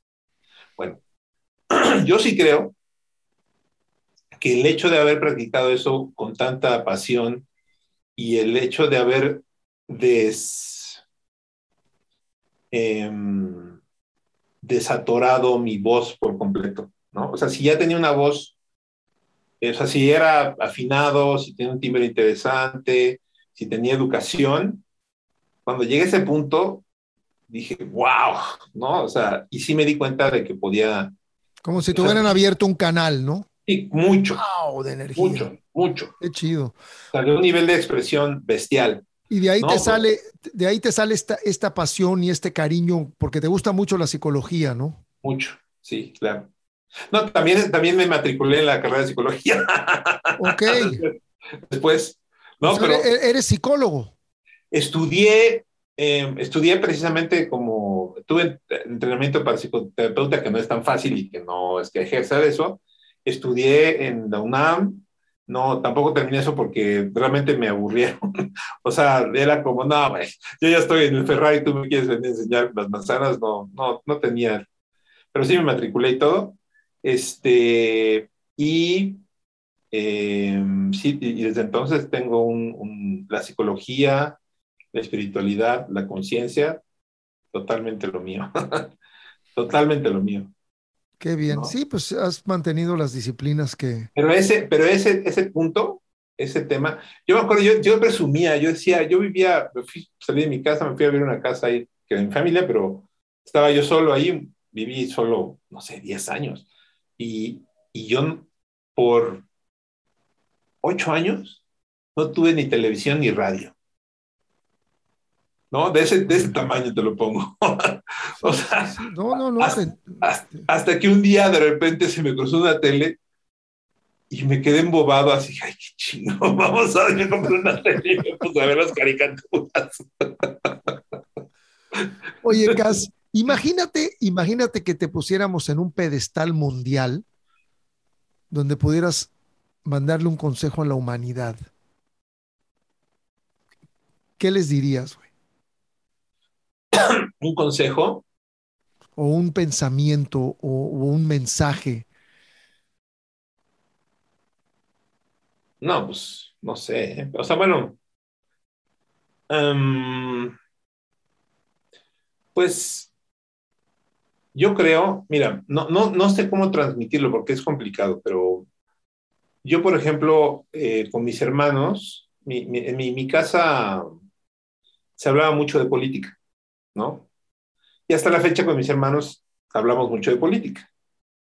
Y por ejemplo, mis hermanas, que te digo, tienen una educación importante, tengo una que, que me da sus argumentos, ¿no? Me dice, es que entiende que los modelos sociales, que la chingada. Entonces yo digo, entiende, hermana, que sí está bien, pero entiende que los individuos somos, ninguno de esos pensadores sociales, ninguna de esa gente que habla de teorías de filosofía o de modelos sociales, porque los hay gente que habla de eso y que se clava en ese pedo, o sea, nadie puede dejar fuera a los individuos, ¿no? O sea, el individuo es, bueno, hablábamos de Cuba, imagínate, ¿no? O sea, cuando, pues, ya viste, la semana pasada que de repente se aparece un pinche dictador y yo diciendo, bueno, no mamen, o sea, les escribo en el chat de mis hermanos y digo, pues, ¿cómo ven que le hicieron un desfile aquí le hicieron un desfile militar así, re bonito a un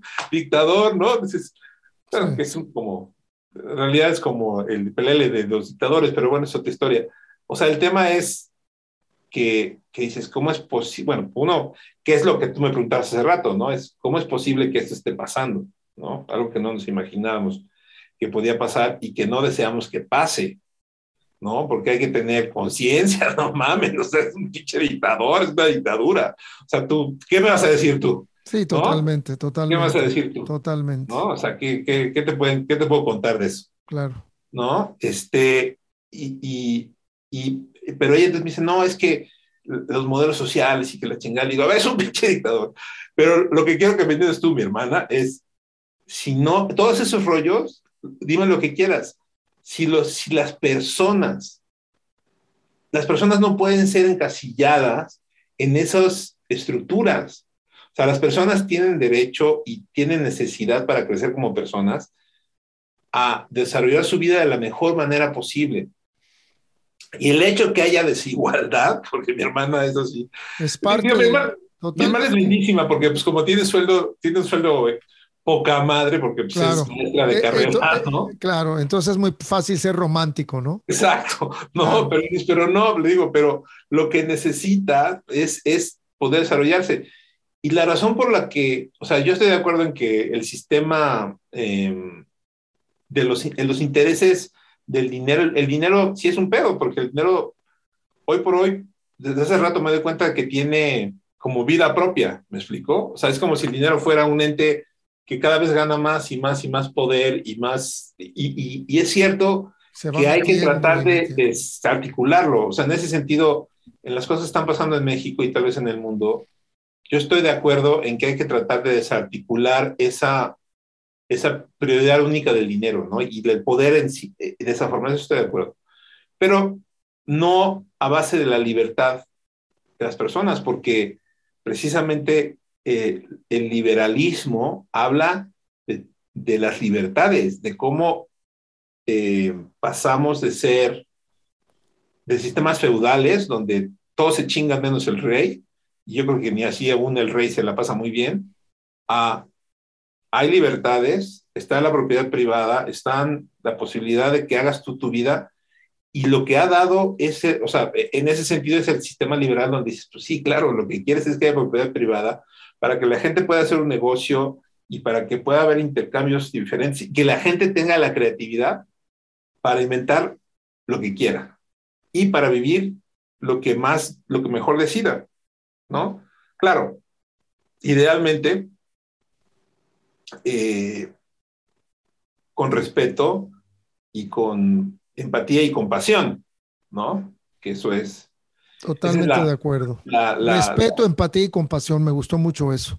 ¿no? O sea, tienes que tener compasión, porque si no, pues eres un anárquico estúpido, pero lo que necesitas es, o sea, porque si tienes compasión y tienes amor por los demás, el resultado al final va a estar bien, ¿no? Y puede ser Totalmente. que intentes muchas cosas muy locas, pero al final el resultado va a llevar a algún lado y sobre todo vas a respetar la individualidad de las personas, ¿no? Que eso es fundamental. Sí.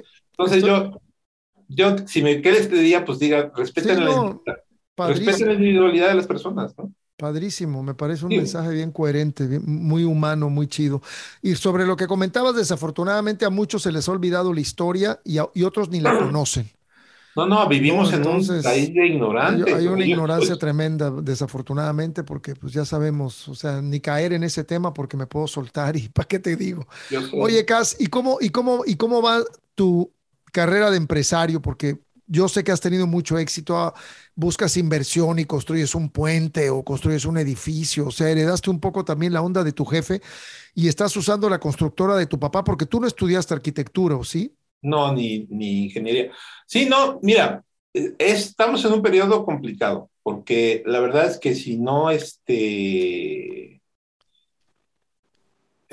un tema, ¿no? Obviamente. Desgraciadamente, las inversiones en México se han espantado mucho. Hemos podido sobrevivir porque pues, tenemos dos o tres clientes muy buenos, pero ojo, que había proyectos pues, gigantes en puerta y no han sucedido pues, porque la gente no se anima, ¿no? Dicen, pues, sí, güey, pero pues, hasta que no pase la pandemia y veamos más bonito el panorama, pues no le van a meter lana, ¿no? Entonces, ahorita mm, yo agradezco mucho, o sea, es muy curioso, ¿no? Porque sí, a mí un día me dice mi hermano, oye, si tuvieras todo, no sé, una cantidad de dinero X, ¿seguirías en la construcción? Y digo, claro que no, güey. O sea, estaría, estaría, o sea, estaría filosofando, viajando con mi familia, no sé, güey, claro que no. Sí, sí. ¿Qué quiero decir? Evidentemente, afortunadamente tengo un nivel de vida que agradezco, Hay que ser pero agradecidos, ajá, pero definitivamente. no son tiempos fáciles, ¿eh? No es un tiempo sencillo, pero agradezco mucho también el hecho yo agradezco, mi papá falleció a principios del año, de 95 Ah, años. caray, no sabía eso. Te damos nuestro Sí, más sincero pésame. Gran edad. Mi jefe murió de 94 a punto de cumplir 95 a los 2 meses. porque iba mi papá de 95, Qué padre. ¿no? Bueno, Y gran edad, qué bárbaro. y mi papá, que yo siempre lo vi, siempre les decía, mi papá es un titán, güey, o sea, de mí no me digas. Sí, Mi mamá murió cuando muchos años atrás, pues, o sea, digo, ya estaba grande, pero mi mamá murió en 64, mi papá en 95. Mi papá se muere, mi mamá se vuelve a casar, se divorcia, se hace un desmadre, o sea, pero qué grande, o sea, de 72 años, una cosa así, que mi papá, ¿para qué? disfrutando de la vida, Ajá, disfrutando la ¿para qué vida. sigues? Sí, exacto. Y mucha gente lo conoce y dice, tu papá tenía una sed de vivir, pero, y yo sí, sí, mi Qué papá era bien, un titán, un titán. genial. Qué Todavía en su fiesta de 90 años, le hacemos una fiesta así muy grande, muy bonita, y que hablen sus hijos, entonces yo hablo. Pues yo tengo la suerte de que mi papá pues, tiene 90 años y todavía me mantiene. No, No, qué padre, cabrón, qué padre que tu padre haya cumplido 95 años. ¿Y cuándo fallece? ¿A principios de este año, a Cas? principios de este año, ajá, pero lo interesante de eso, bueno, ¿Qué, lo que qué día, importa, nomás por curiosidad? creo que el 26 de enero, algo así. El mío falleció el 21 de enero, Sí, de enero. Pero fíjate, pero del 2003, ¿eh? claro, no, pues sí, diferentes Estamos hablando, generaciones. no, generaciones, no, mi jefe nació en 1908 y cuando yo nací mi viejo tenía 50 años. A huevos, a mí también me Sí, estuvieron sí, grandes, sí, por sí, supuesto. sí, sí, sí, porque hay 13 años de espacio entre mi hermana y yo, porque simplemente no se daba. Y cuando se da que sale el piro, güey. A huevo, y así salen los piros, exacto. Bueno, entonces, pero lo que le agradezco mucho a mi papá fue, porque es muy curioso, yo gracias a mi papá sí pude meterme en el mundo de los negocios. Ojo, no para hacer, eh, no, no, no confundan así como si yo saliera así en un descapotado y llegara a restaurantes y, oh, sí, vamos a hacer negocios. No, así no es, ¿no? O sea, así no funciona. Bueno, al menos en mi vida real, eso no es así, güey. No digas pendejadas. Entonces, o sea, aprendí de empresas, de administración, de Claro, abogados, de contabilidades, de todos esos rollos que son la verdad de los negocios, no lo que parecen negocios. y fue una herencia de mi papá. O sea, Claro. de verdad, mi papá fue el más paciente y el más amoroso porque fue, o sea, sí o sí, bueno, así lo vivo yo. Mi papá tuvo, o sea, el tremendo amor de esperarme, así casi, casi, ok, ya volviste al mundo de los vivos, porque mi papá decía así, cuando me veía que meditaba así todo el día, porque yo meditaba todo el día, ¿no? Y un día me vio, estaba de visita en casa de mis papás, entonces estaba meditando, aferradísimo. Mi mamá me acuerdo que se asoma y dice, hijo, pues si vas a meditar, pues hazte monje, güey. Yo, qué buena idea, ¿no? Mi mamá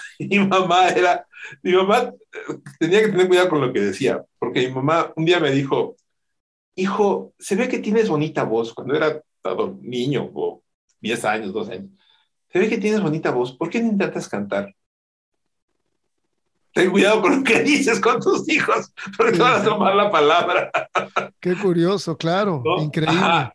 Y luego porque yo jugaba había en mi casa donde crecí, había una parte donde había un closet lleno de cables y maderas y herramientas. Entonces yo me ponía las tardes a hacer juguetes, fabricaba cosas, ¿no? Así pues, y mi mamá me decía, ¿por qué? Mira, qué bueno eres con eso. Se ve que... Y sí, digo, ahí sí, ahí la ingeniería mecánica se las debo, esa para la siguiente vida, porque me hubiera gustado también estudiar eso. Pero mi papá tuvo, te digo, esa decencia, ¿no? Te digo, me veía mi papá que meditaba todo el día, mi mamá me diciéndome, ay, hijito, pues este monje, ¿no? Y bueno, pues sí, terminé, fui al Tíbet, regresé y cosas así, ¿no? Pero el, eh, mi papá me veía y me decía, a ver cuándo regresas al mundo de los vivos. Buenísimo. No es Oye, mala onda, ¿eh? O sea, no, yo me imagino que era una persona así como simpática, ¿no? Con un cierto sí, sentido del no, humor y totalmente, todo eso. totalmente. Nunca lo conocí. Oye, Cas, pero y qué chido que conoció a tus hijas, ¿no? También Sí, sí, sí. que pudo convivir con sus nietas, siendo tú el hijo menor. El Qué hijo padre, menor. man. Pues Te platico otra cosa divertida de mi papá. Mi venga. papá, imagina qué virtud tenía mi papá. De 6 hijos, 4 juramos que éramos los consentidos. Neto. Buenísimo. O sea, 4 sus consentidos era yo. No, era yo. O sea, ¿sí me entiendes? O sea, como qué talento de mi jefe, que cómo nos trataba, que todos jurábamos que éramos el The Claro. One. No, pues increíble, mano, de haber sido una gran persona. Sí, sí, era un tipo, mi jefe, sí. Hermano, estamos ya en la recta final de esta charla tan agradable contigo, donde hemos acaparado diferentes áreas de tu vida. Estoy muy contento con lo que hemos platicado. Y escogiste un disco que, pues, yo creo que para muchos también es un disco que está en nuestra colección. Un disco que tú eres mucho más joven que yo, pero cuando salió al mercado, a mí literalmente me voló la cabeza porque yo ya los escuchaba. Y estamos hablando del Sgt. Pepper's Lonely Heart Club Band de los Beatles, que aquí lo tengo en vinilo. Yeah, Y lo es el tengo deshecho, poder. lo tengo deshecho. Mira cómo está esto, Dios mío santo. Es precioso. De esos discos que rolaron por todo el barrio, por toda la colonia, por casa de miles de amigos. Una joya de disco. ¿Por qué de tanta música que podrías haber escogido, casi escogiste este disco? Platícanos, por favor.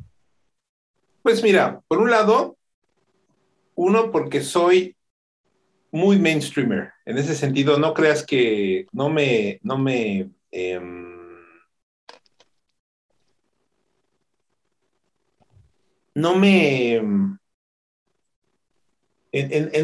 luego con la música a la gente le gusta decir así como, no, mira, es que esto sí está cabrón, esto sí está profundo, esto sí es...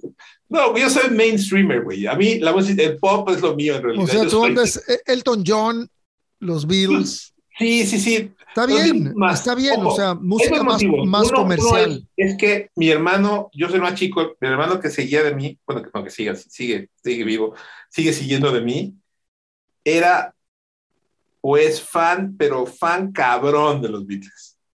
Y me los zorrajó toda mi infancia Eso es todo el tiempo, clásico de los hermanos mayores. ¿no? Y se lo agradezco totalmente.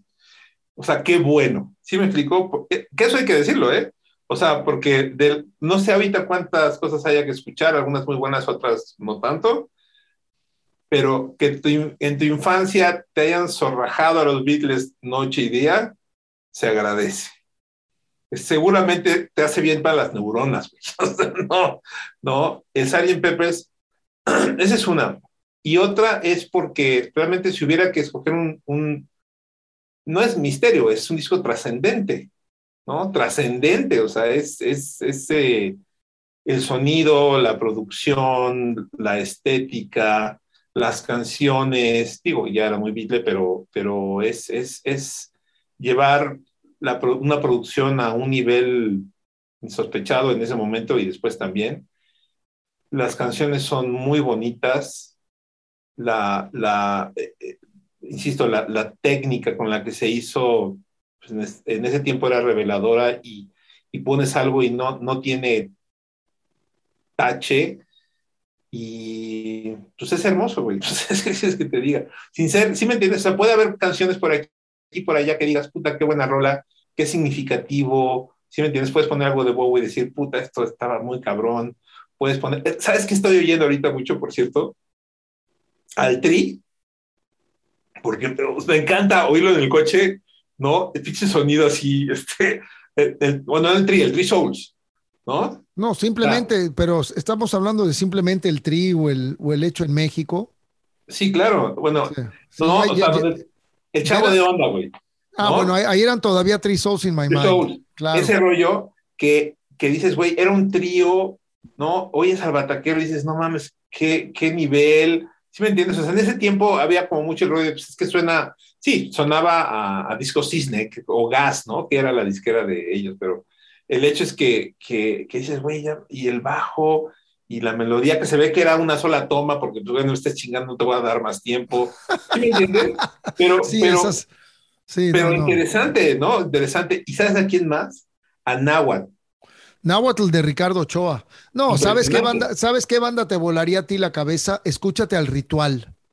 El Ritual. Sacaron Ok. nada más un disco que eran de Tijuana, de la época de Avándaro, junto con Bandido, con Three Souls in My Mind, con Peace and Love, porque Nahuatl fue la banda de Ricardo Ochoa después de Peace and Love, Ajá. que era más bien Sí. un trío medio pesado. Poderoso, ¿eh? Sí, cómo no, Poderoso. y cómo no, pues el Richard le rasca la lira, pero pesado. Poderoso.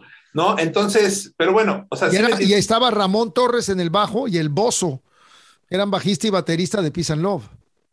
O sea, No, tenías una base ahí potente, tremenda. Sí. potente.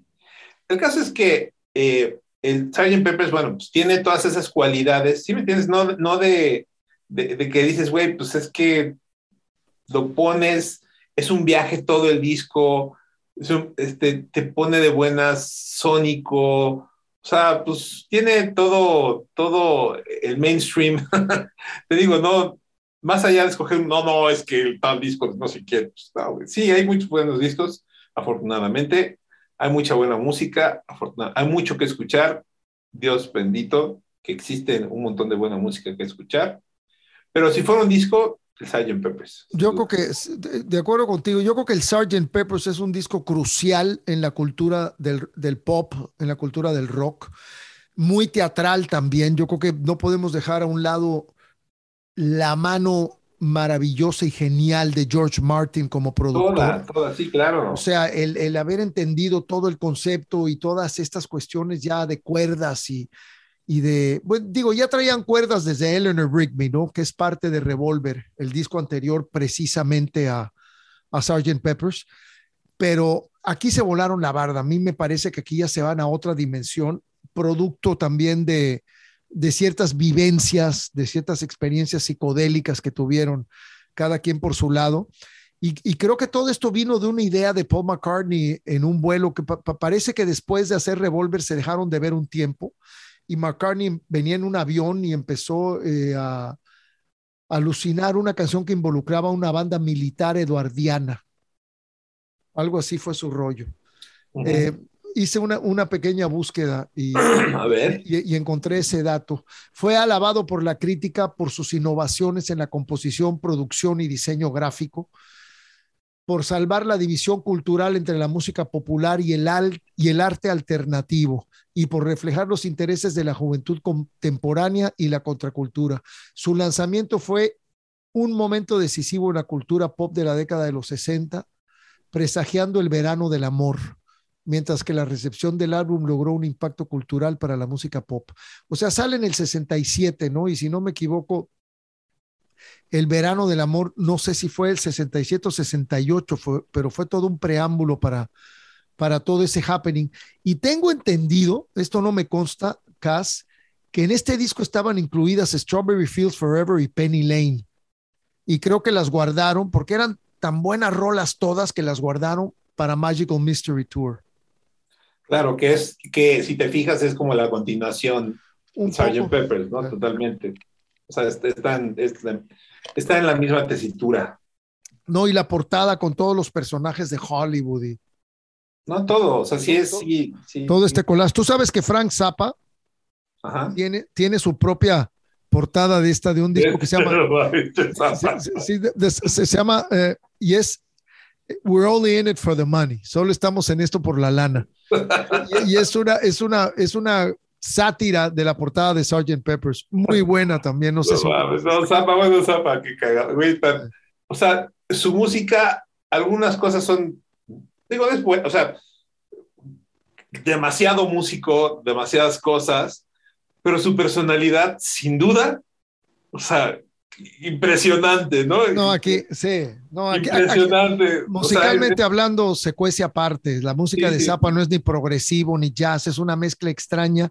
Y aquí somos muy, muy fans de Zappa. Yo tuve la oportunidad de verlo en vivo en 1974 y me voló la cabeza. Yo tenía 17 años.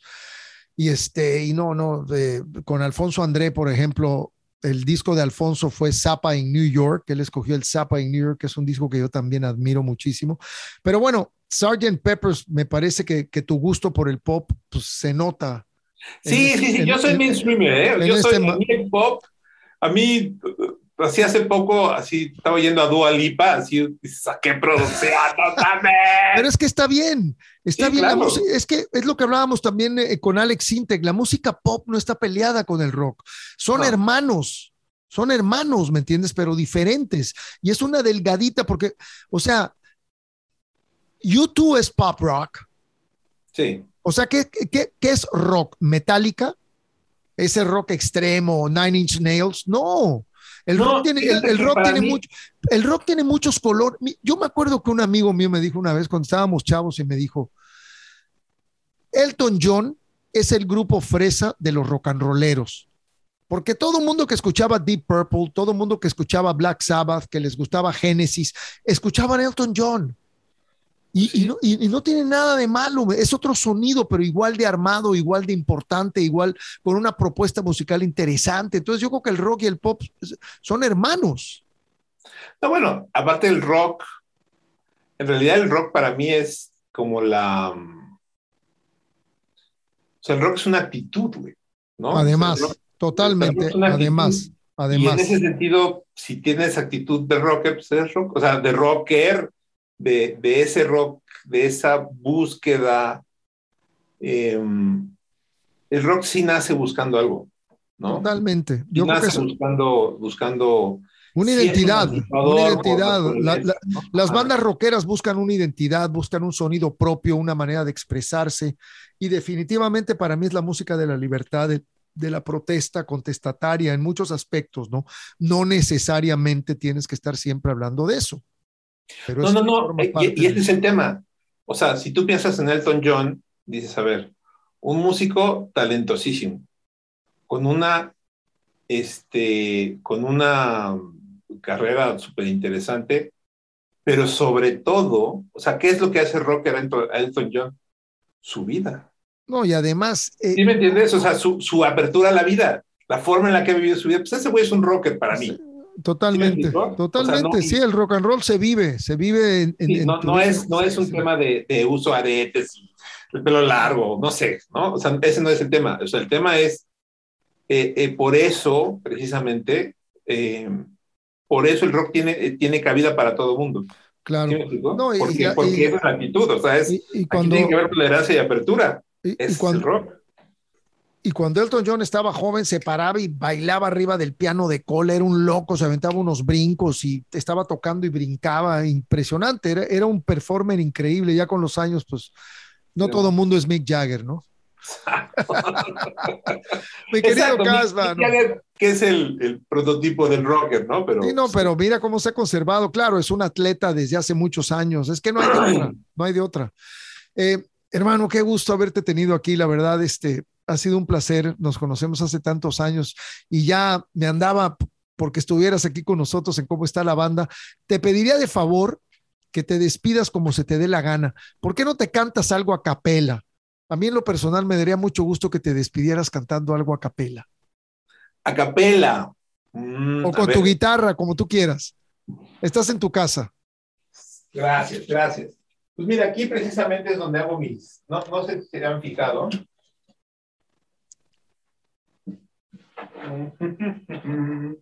Yo, déjame ver qué tengo aquí.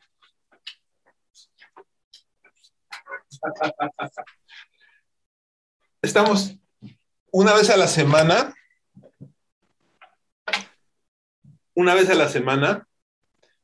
trato de subir una rola, ¿no? Y a la gente le ha gustado mucho. Sí, lo hemos estado viendo ahí en Facebook, claro, yo siempre le doy like. ¿Qué guitarra es esa, Cas? Una Taylor. Wow, qué nice. Electroacústica. La vida me sigue consintiendo. Con cuerdas de metal. Sí, claro. Sí. Bien. Y como es septiembre todavía, dicen que no comía, nada más se le iba en puro llorar. Dicen que no dormía, nada más se le iba en puro tomar. Cuentan que el mismo cielo se estremecía al oír su llanto. Cómo lloró por ella, que hasta en la muerte la fue llamando. Ay, cantaba. Ay, reía. Las piedras jamás, paloma, ¿qué van a saber de amores? ¿Cómo está la banda? ¡Qué maravilla, mi querido Cas!